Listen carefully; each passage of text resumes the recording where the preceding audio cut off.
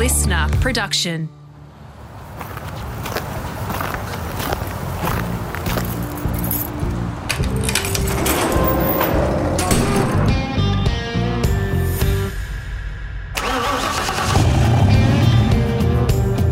I'm automotive commentator and journalist Greg Rust, and this is Rusty's Garage.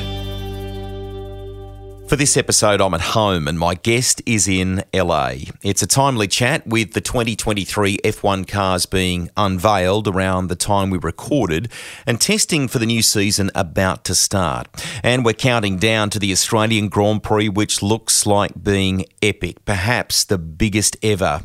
Albert Park is where Jenson Button made his Formula One debut, and he would go on to win in Melbourne several times. Button's driven for legendary teams like Williams, McLaren and Benetton. His breakthrough victory came after more than 100 starts in the sport and is something most who love the game remember very fondly. He would ultimately be crowned world champion in 2009, driving a car built from the remnants of the Honda team. It was a season that began with a string of wins and then seemed to slip from his grasp before an almost fairy tale finish. That story is now the subject of a documentary movie that's in production with Keanu Reeves. Button still enjoys racing, having spent post-F1 life in Super GT, even done some off-roading, and he's about to embark on a new project that will take him to Le Mans, a bucket list moment. Button's also taken to broadcasting. His easygoing nature, connection with and respect for the drivers oozes through the mic, and that comes through in our discussion, and so does a proper love of cars. Jenson, thanks for coming on. Can we start with, if you're cool with it, just recollections of cars when you were growing up? Your late dad, John, was into rallycross, for example. What was, on the driveway or in the garage when you were a little tacker, and how powerful was that as a motivator? That's actually a great question. And to be fair, that's the first time I've been asked. Really? I've always been asked what was my first car and what have you. But in terms of like the family wagon, my dad had a Jaguar, an XJ. It was an XJS, yeah, white with a vinyl roof. Fantastic. And this was like, for him, was his baby. And I remember we went as a family to Longley, which is a safari park in the UK. Yeah. And we went into where the monkeys were, and they ripped the vinyl roof off the car. That's one of my first. Oh no! Yeah, I know. That's one of my first memories of cars, and also, we lived in a there's a 4-bed house in a town called Frome, and we were on a slight hill which ran down to a main road, sort of the road that you take into Frome from Bath, and his car was parked in the driveway, and I ran outside as a kid and jumped in it and released the handbrake. And it obviously rolled backwards. And my sister, who's 10 years older than me, Samantha, was running behind the car trying to hold the car back. I mean, she must have been 15, 16. Obviously moved out of the way, and I reversed it across the road and into a wall. That was my first driving experience. What else did I used to do there with his car? Oh, another one was because he was racing in rallycross. He used to have his big rallycross tires, beautiful split rims, BBS split rims. And I got hold of one and went outside the house and just pushed it down the road, and it bounced across the main road.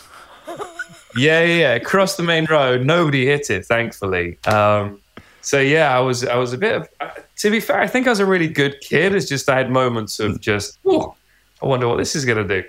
Yeah. These are great moments of sort of rite of passage almost, mate, which, you're probably, almost experiencing a bit as a dad now.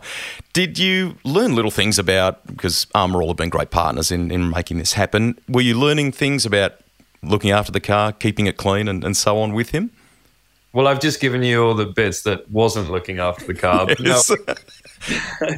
Well, for me, it was a big thing because when I was 7 years old, my dad bought me a go-kart for Christmas. Yeah. My 8th birthday came around in January, and we went. We used to go testing. He didn't ever think we'd go racing. It was just something on the weekends. My parents split up when I was 7, and he had a Mazda station wagon where we used to put the seats down and shove the cart in the back. And I remember going to the kart races, and he would always want me to clean my kart. He's like, Yep. you know, this is your kart. You're lucky enough to go racing. So we used to clean the kart together, and also clean the car together when we got home from the races. So it was that great father-son bonding experience, but also making sure that I understood I was a lucky git to be driving a go-kart, you know, at the age of 8 years old. So it was a great experience for me, understanding the importance of realizing I was lucky. And I was very lucky as a kid, but also, you know, looking after your equipment. You know, there's no point turning up to the start line with a dirty car because people don't think you're serious. So everything was pristine in our little garage. At what point did that passion become an obsession for you? I mean, I think, you know, when you look at your CV, you were racing at world level in karts at age 15 and so on. Was there a moment there, perhaps you was, you know, at some point in early high school or something, where you're like, this is me, this is what I want to do? Was it as clear as that? And can you remember where you were? Yes, this is it's going to be a long answer, but, you know, I raced from 8 years old in karting until I was 17, so a long time racing karts. And in the British Championship, I won the British Championships in cadets, which is like the smallest category, when I was 11. And then I moved up to junior category, and I won that in my first year. And then we moved to another junior category, which was a lot more difficult. And I was also going through that point in my life where I was a teenager. I started looking at girls in a very different way than previously, and I did definitely take my eye off the ball. I remember doing a race in Scotland, which is a long drive for us. We lived south of the UK. Sort of, well, it's not long in your terms, but it was like a 5-6 hour drive. And on the way home, my dad thought I was asleep in the back. He was there with my stepmom, and he looked across at her and said, "I just don't think he's got it." And wow. Like, oh, even for a kid, a teenager, you know, that stuck with me forever. And that made me realize, you know what, you know, he's given me such a great opportunity to race at such a high level, and I could be throwing it away. But, you know, he was always very, very relaxed with me in terms of if I didn't want to race, he was like, you know what, let's not race. You know, it's not an issue. He said, I don't want to push you into it. Maybe we'll take a break and then we'll come back. But that really stuck with me. And that was really probably the turning point that I realized, if I'm actually going to do this properly, I've got to put in the effort. Natural ability is never enough. And I carried that all through my racing career. And I didn't tell my father that I heard him until I won the World Championship. And, Wow. Yeah, I gave him a hug after the race in Brazil in 2009. He was crying, I was crying, and then went away, separate ways, because I was doing interviews and then, you know, thanking the team, big celebrations. And then afterwards, I pulled him to one side and I told him, you know, that I heard what he said when I was 13, and he just burst into tears. But I said, Dad, it's made this career, you know, because I realized how lucky I was to be racing in karts and how much effort you put in, because he wasn't wealthy. You know, he was scraping to make this work because he had the passion as well. So yeah, 13 was a big moment for me. But then when I started racing in Europe, sort of at 15, 16, that's when I was like, hang on a second, if this goes well, good things could happen. And I have the smallest chance of getting to Formula One, but that's enough. You know, I'm going to give it my all. And I was lucky enough to get sponsors and a manager who paid for it, because otherwise I wouldn't be sat here right now as an F1 champ. What followed was success in Formula Ford and some of the kind of junior categories. But in real terms, Jenson, that next period seems quite short, because at 19, you're given an opportunity to more or less like a shootout with Williams, with I think Bruno Junqueira. Huge pressure moment for you. And it wasn't just about what you did in the car either. There was kind of like an engineering test or assessment too, wasn't there? There was. And, you know, I came at it quite confident because, you know, I'd won the Formula Super A, which is the highest category in go-karts. You had to be invited to race in it, really. There was 53 people racing. And I won that, the European Championship, and then I moved to Formula Ford and I won that. And then I moved to Formula 3 and I won races, Young Driver Award. And then I won the McLaren Young Driver Award, which meant that I got to drive an F1 car for the first time. So everything's like, oh, this is great.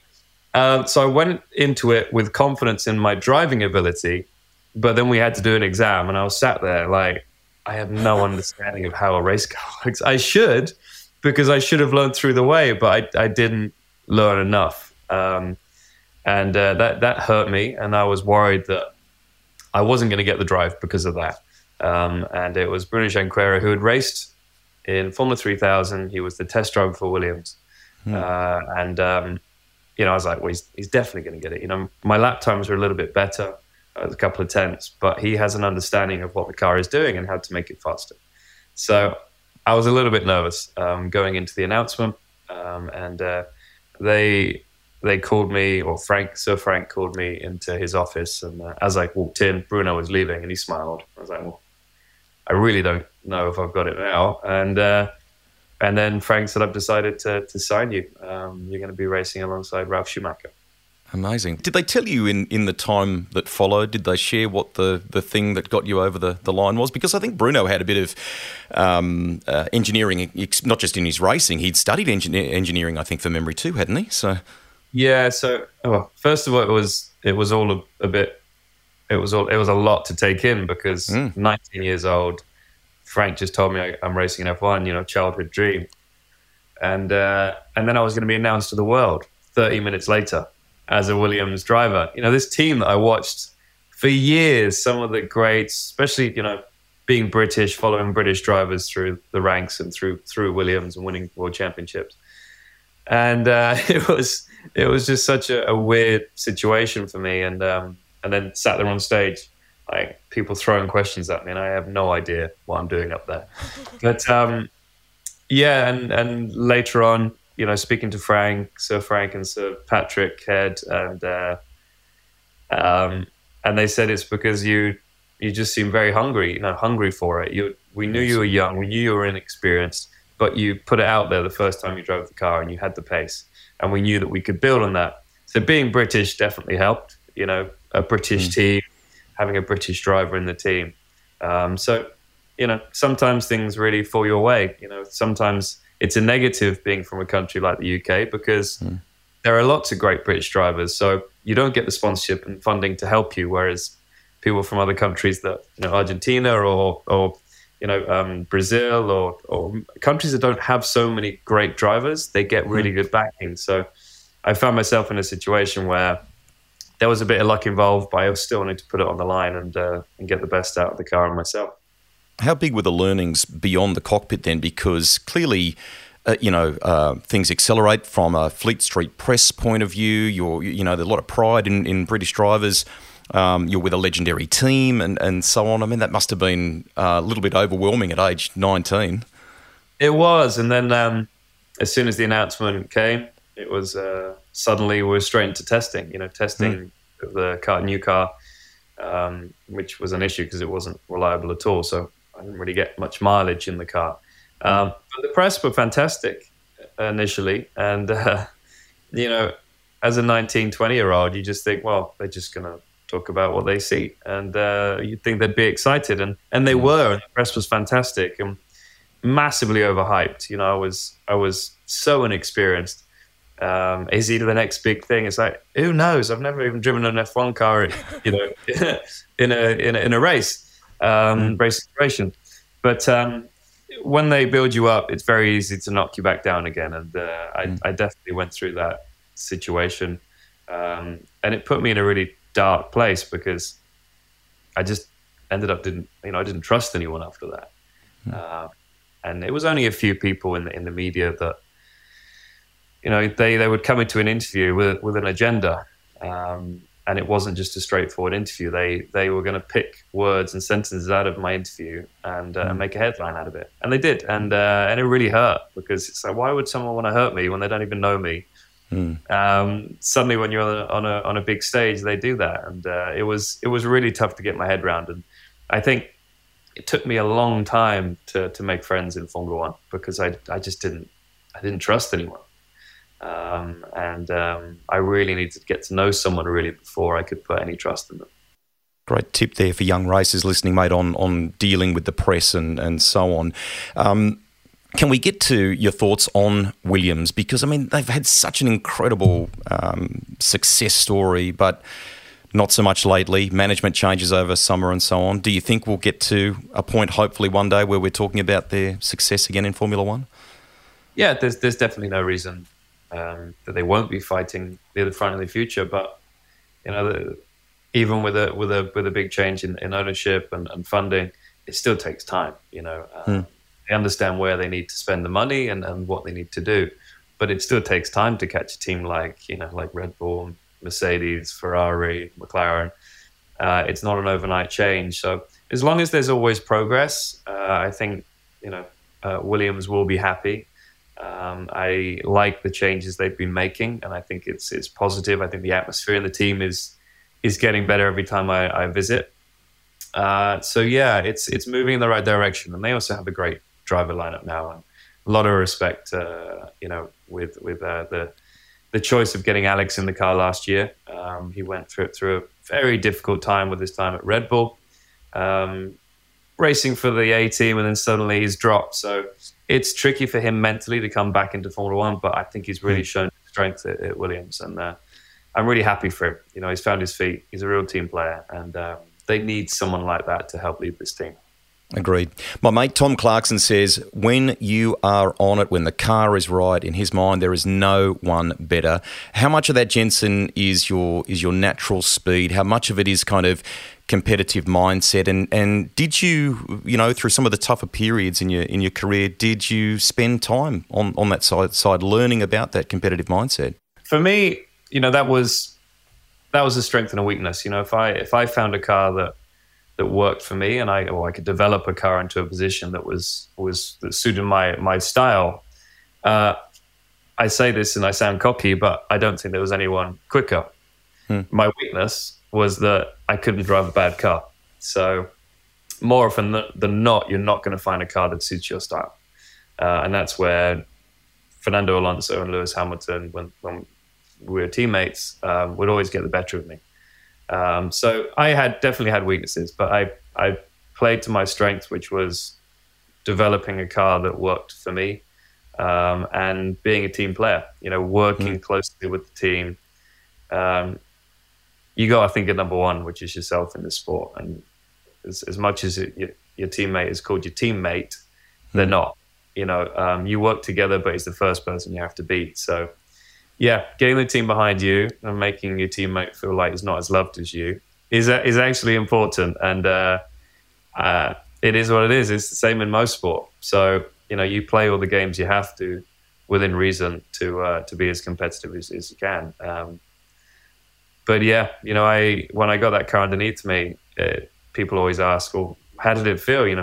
For example, qualifying in Monaco in 2009, how did it feel? It's like, I don't know. I went to a different place, and I've really struggled to feed back to the team how the car felt.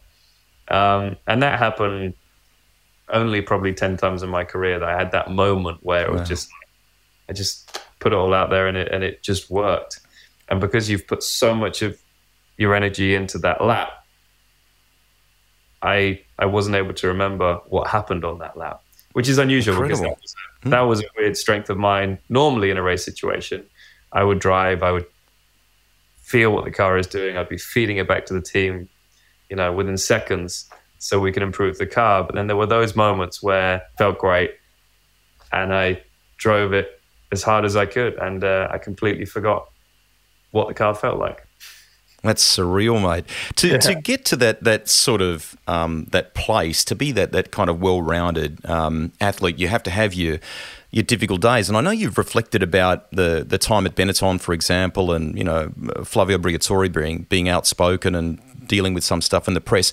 But did Mike Gascoigne at one point more or less pull you aside and say, hey mate, you've got to lift your game here, and you've got to spend time on the engineering side if you're going to make it? He was sort of helpful at a pivotal time, wasn't he? He was a tough character. I mean, to be fair, Benetton was a really tough environment if you weren't competitive.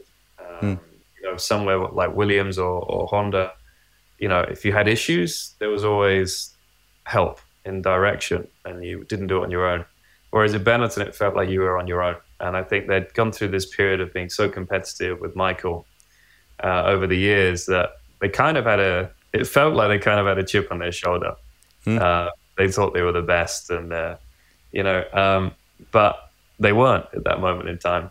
And I definitely wasn't getting the best out myself either. And it just wasn't a happy place for me. So the first year was really difficult. And, Giancarlo Fisichella, fantastic driver and amazing at driving bad race cars. And that wasn't my strength. But you're right. Gascoigne was tough, but in the end, he was very helpful. I remember when the driver turned up 1 minute late for a meeting. He'd be like, right, you do this again, you're not driving the car. It's like, okay, all right then. I don't know who's going to drive it, because last time you drove it, Mike, you put it in a tree. But he was very tough, and it was difficult for me to get my head around that because I hadn't experienced that before. But it did work in the end. Rough in the beginning, but it worked out in the end. And my second year at Benetton, which was then now Renault, was actually competitive, and I outperformed my teammate, Jarno Trulli, but I didn't have a contract at the end of that year, and he did. So Fernando took my place. But it was a big learning curve, and in the moment it was horrific, but came out of it a better driver, thicker skinned, and a much better understanding of what I needed from a race car.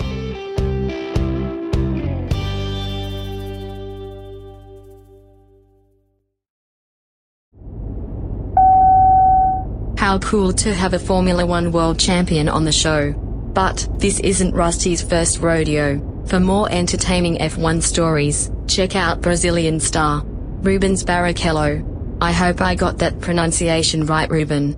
Your career is remarkable. I mean, to look back now and to see more than 300 starts, more than 320 starts, when you set out on that adventure with the passion that you have, it would have been a dream to tick up that tally. Did you ever imagine you would get to that number of starts in the sport? No, and then I think that's what it's good about it, because at the end of the day, people say, I got there because of this, I got there because of that. For me, I got there because I love. That sure is some passion from Ruben. He loves racing as much as I love Rusty. Now, back to Jenson. Can we talk Australian Grand Prix with you, if you don't mind, because we're recording this not too far out from that round of the season. We've got pre-season testing. Obviously, everyone's very excited. They're talking about Melbourne maybe being a total sellout, about 450,000 people over 4 days. Going to be crazy. From debut to the 3 wins there, the Aussie race must evoke some very special memories for you, does it? Oh, so many. Absolutely love Melbourne. So many special memories. Most of them very good. Yeah. I don't remember any bad memories. I'm sure there were some bad races, but the first year with Honda when I was 4 laps down. When we had to save fuel and we would lift off at the 400-meter mark, which didn't even exist. There wasn't one. They just lift. It's like, okay. And you'd lose a lap because you used to drink fuel. But first year there, I remember going out with a cabbie taking me around the track. As soon as I landed, jumped in a cab, and he took me around the track. And that first weekend, wow, what a whirlwind! Turning up as an F1 driver and totally out of my depth, and driving out on track behind Michael Schumacher. A hero of mine. Mega. Watched all his world championships and glued to the TV for them. And the V10s back then sounded awesome. So we're driving out the pit lane, and the way that the diffuser works, it picks up all the leaves, the fallen leaves, and it's sort of, there's a rooster tail of leaves coming about back of the car, and it's like, wow. And there's a moment I'll never forget. And it was a tough weekend, but it's still a tough weekend because a lot of people were saying he shouldn't be racing. He doesn't have the experience. One was Jackie Stewart, actually. Mika Salo, a few other drivers. He's not experienced enough. I didn't have a super license because our engine kept blowing up in practice. So I think I had like a 20% of the mileage I needed. But they let me race, which is great. So I felt a lot of pressure, and I spun off in practice and put it in the wall. I was like, oh, no. So qualified right at the back, but then came through and ran as high as 4th at one point, and then I was running in 6th, which was the last points-paying position. I mean, 6th now, that's like it's a great result, right? Exactly. It's down to 10th, but that was the last points-paying position. So it was it would have been a very special first Grand Prix, but then the engine blew up at turn 3, braking for turn 3, so it was game over. But still, I took lots of positives out of that weekend. Next great weekend there was 2005 when I put it on pole position. That meant a lot, and the car wasn't really in race trim, wasn't really up with the Renaults or the McLarens, but it was still good. And then we blew the engine up coming to the start and finish line right at the end of the race. And I was told to stop. Did you have much warning that it was in trouble, and when did you get that? It was you go around the second to last corner to the left, and then I felt there was less power. And I looked in the mirror and smoke and flame. Well, spectacular for the wrong reasons for you, though, wasn't it? Yeah, it was like a metre of flame out the back of the car. And Giancarlo Fisichella was behind me, and I just saw the footage of him just sliding around on the oil. And the teams told me to stop. I remember that. They told me to stop before the start-finish line, even though I was going to be well in the points, because it meant that I would have got a big penalty for the next race if I finished the race. So they tell me to stop, which is always tricky. You've done a whole race and you're reasonably competitive when they tell you to stop. But hey, it was what it was. And the next big race for me was 2009. Coming to Australia, Melbourne, with the package we had, but also very uncertain of whether we'd get to the end of the race. Hadn't practiced pit stops, hadn't done anything like that. No sponsor on the car. It was a pretty epic weekend. To get pole and the win, 1-2 with my teammate Rubens, good friend of mine, really meant the world. And then 2011 and 2012, won for McLaren. It's a circuit that I always loved. I have to say it was the best way to start the F1 season. And I think it meant a lot to us going there. And for the first race of the year, traveling as far away from where we were from, 24 hours of travel to start the year was very special. I remember because it was a late race start, I always used to go to the beach, St Kilda spot, and have my cappuccino before the race. I used to go there with whoever came with me, basically, my physio, my manager, my PR man, family. We would always go to the same spot and have a cappuccino before we headed into the circuit on Sunday. And awesome. So very special place. And I'll be heading back there this year for the first time since the start of COVID, I guess, 2020. Awesome. I mean, that kind of, we're jumping around in your career here, but you're talking about coming, as you've done so well, mate, playing a television role, a pundit role, and so on. I think you reflected to a colleague of mine that maybe initially there was some nerves around that, but you seem to take to it like a duck to water. Are you enjoying that? And what's been the biggest learning of playing on the other side and offering those observations? Yeah, I was definitely nervous, more nervous than racing, because it's something I'm not skilled in terms of, I don't have the experience of asking. But you seem like such a natural. You're such a natural, though. I've definitely got better. And the great thing is, I can have a good interview with a driver, because he knows if I ask him a question that's difficult, he knows I've been through it before. So you can't just look at me and go, how dare you ask me that question? That's what we go through as racing drivers. Like, no, I do. I've been through it all. So, when I do the post-race interviews and post-qualifying, I love it, because the driver gets out the car and he looks at me. And first of all, it's like, oh, no, it's going to be a tricky question. But then he respects the question, which is really important. So, and most of the drivers I race with, that's the crazy thing. I haven't raced in F1 since 2017, but a lot of the guys at the front I've raced with. So, and been teammates with. So, Checo, Fernando, Lewis, Kevin, they're all still there. So I'm really enjoying the role. And if I didn't, I wouldn't do it. But interviewing the drivers is always the best bit. And I must say, jumping in the commentary box is also awesome. I love that part of it. It's as close as you get to driving. The adrenaline in the commentary box is great.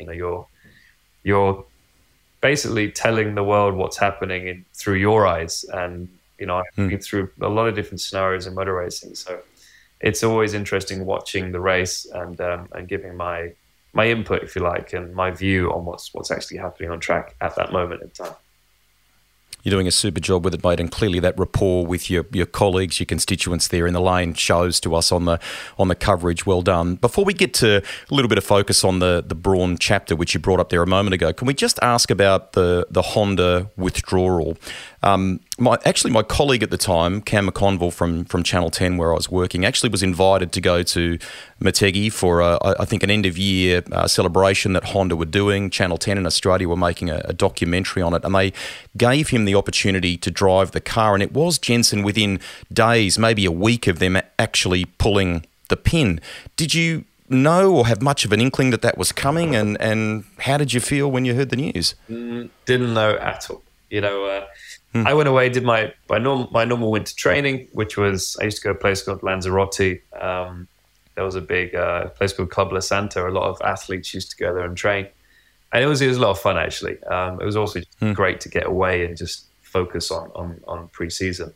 I spent 2 weeks there and felt fitter than ever. It was always the thing. You always try and be a little bit fitter than the previous year, a little bit lighter, a bit stronger. And I just arrived at Gatwick Airport, which isn't the best experience on its own. But I'm at the baggage carousel, waiting for my luggage and my bike to come out. And that's when I got a call from my manager, Richard Goddard, God as we call him. And he said, "I'm sorry, mate, but your team is no more. Honda have decided to pull out, and we got to search for another drive." And it was a massive shock. Massive, because it was so late in the day. To try and find another drive was not impossible. So we found one opportunity, which is Toro Rosso. Yeah. But I would have to bring a sponsor. It's like, I'm not gonna. First of all, I can't bring a sponsor because it's too late to try and find a sponsor. But at this point in my career, it felt weird to be bringing a sponsor to go racing. But so it was like, well, we have one option, and that's to try and keep this team alive and find someone to buy it. So Richard and myself actually searched and found two people that were interested to take the team on. And initially we were working with Ross and Nick to make that happen, and then they went quiet. And I was like, hang on, why has it gone quiet? We've got this option. They said, we're gonna buy the team. So, but to be fair, we were just happy that we were going racing at that point, and we didn't know how competitive we'd be, but all the signs said that we would be good because the wind tunnel car, the pace of the wind tunnel car, or the downforce level in the wind tunnel looked really positive. And we'd watched winter testing, and other people seemed a long way off of what we thought our car could do. You're probably enthused too by some of the stuff you'd seen in the pipeline at the end of the year before. You knew that there were some good ingredients for the year ahead before Honda withdrew, didn't you? Yeah, because 2008 we built the car, we made a couple of changes, but most of the effort was going into 2009 car. Because change of regulations, when the car isn't good in 2008, you just think, well, we'll just finish the season out. We're not going to really develop it. We're going to focus on these new regs. And that's exactly what the team did. Honda spent a lot of money and time on developing the car. And we came out with something that was very special. The only issue at that point was we had a team, we had a car, we didn't have an engine to go in the back. And as far as I know, I only found this out lately, actually, but the team called Ferrari to try and get engines out of them. Wow. It didn't work out. And then they went with Mercedes, but Ron Dennis had to sign it off, which is never easy, but he did. And we had an engine, and amazingly, it was, look at all the data from the power unit, it was giving us a lot of lap time compared to what we thought the Honda would. In some ways, is that a little bit of a meant-to-be scenario? I don't know how far down the track they got in the Ferrari conversation, but that final piece of the puzzle coming together was a, pardon the pun, perfect fit, wasn't it? It was, and it was quite funny because, after the first race, Saturday evening I went out for dinner after putting it on pole in Melbourne, and went to a posh restaurant, went to Nobu, because we were staying in the Crown Towers. It was just downstairs. It was easy, and sat there with my manager and a couple of other people, and Ron Dennis was sat behind at the table. And as soon as he saw me sat down, he said, "You need to thank me." I'm like, well, I don't know who this is. And then I look around and it's Ron. He said, "Yeah, you need to thank me." And he wasn't saying it with a smile. I was like, I don't know what you mean. And he said, "The reason why you have the engine and the reason why you put it on pole position." I'm like, not sure. That's totally correct. Thank you for the engine though. But yeah, thank you also to the 500 people that built the car. So excellent.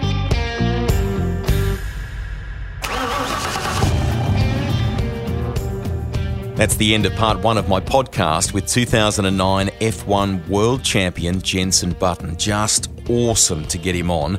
But we're not done yet. Jump back to the Rusty's Garage Library when you're ready and fire up part two. It's all there for you to enjoy right now. From the early indications Brawn were title contenders to a movie in the works about that storied season, plus a new project that will take him to Le Mans. We relive Bathurst in a Formula One car and how the crown in the road sure made that interesting, as well as his memories of driving a V8 supercar.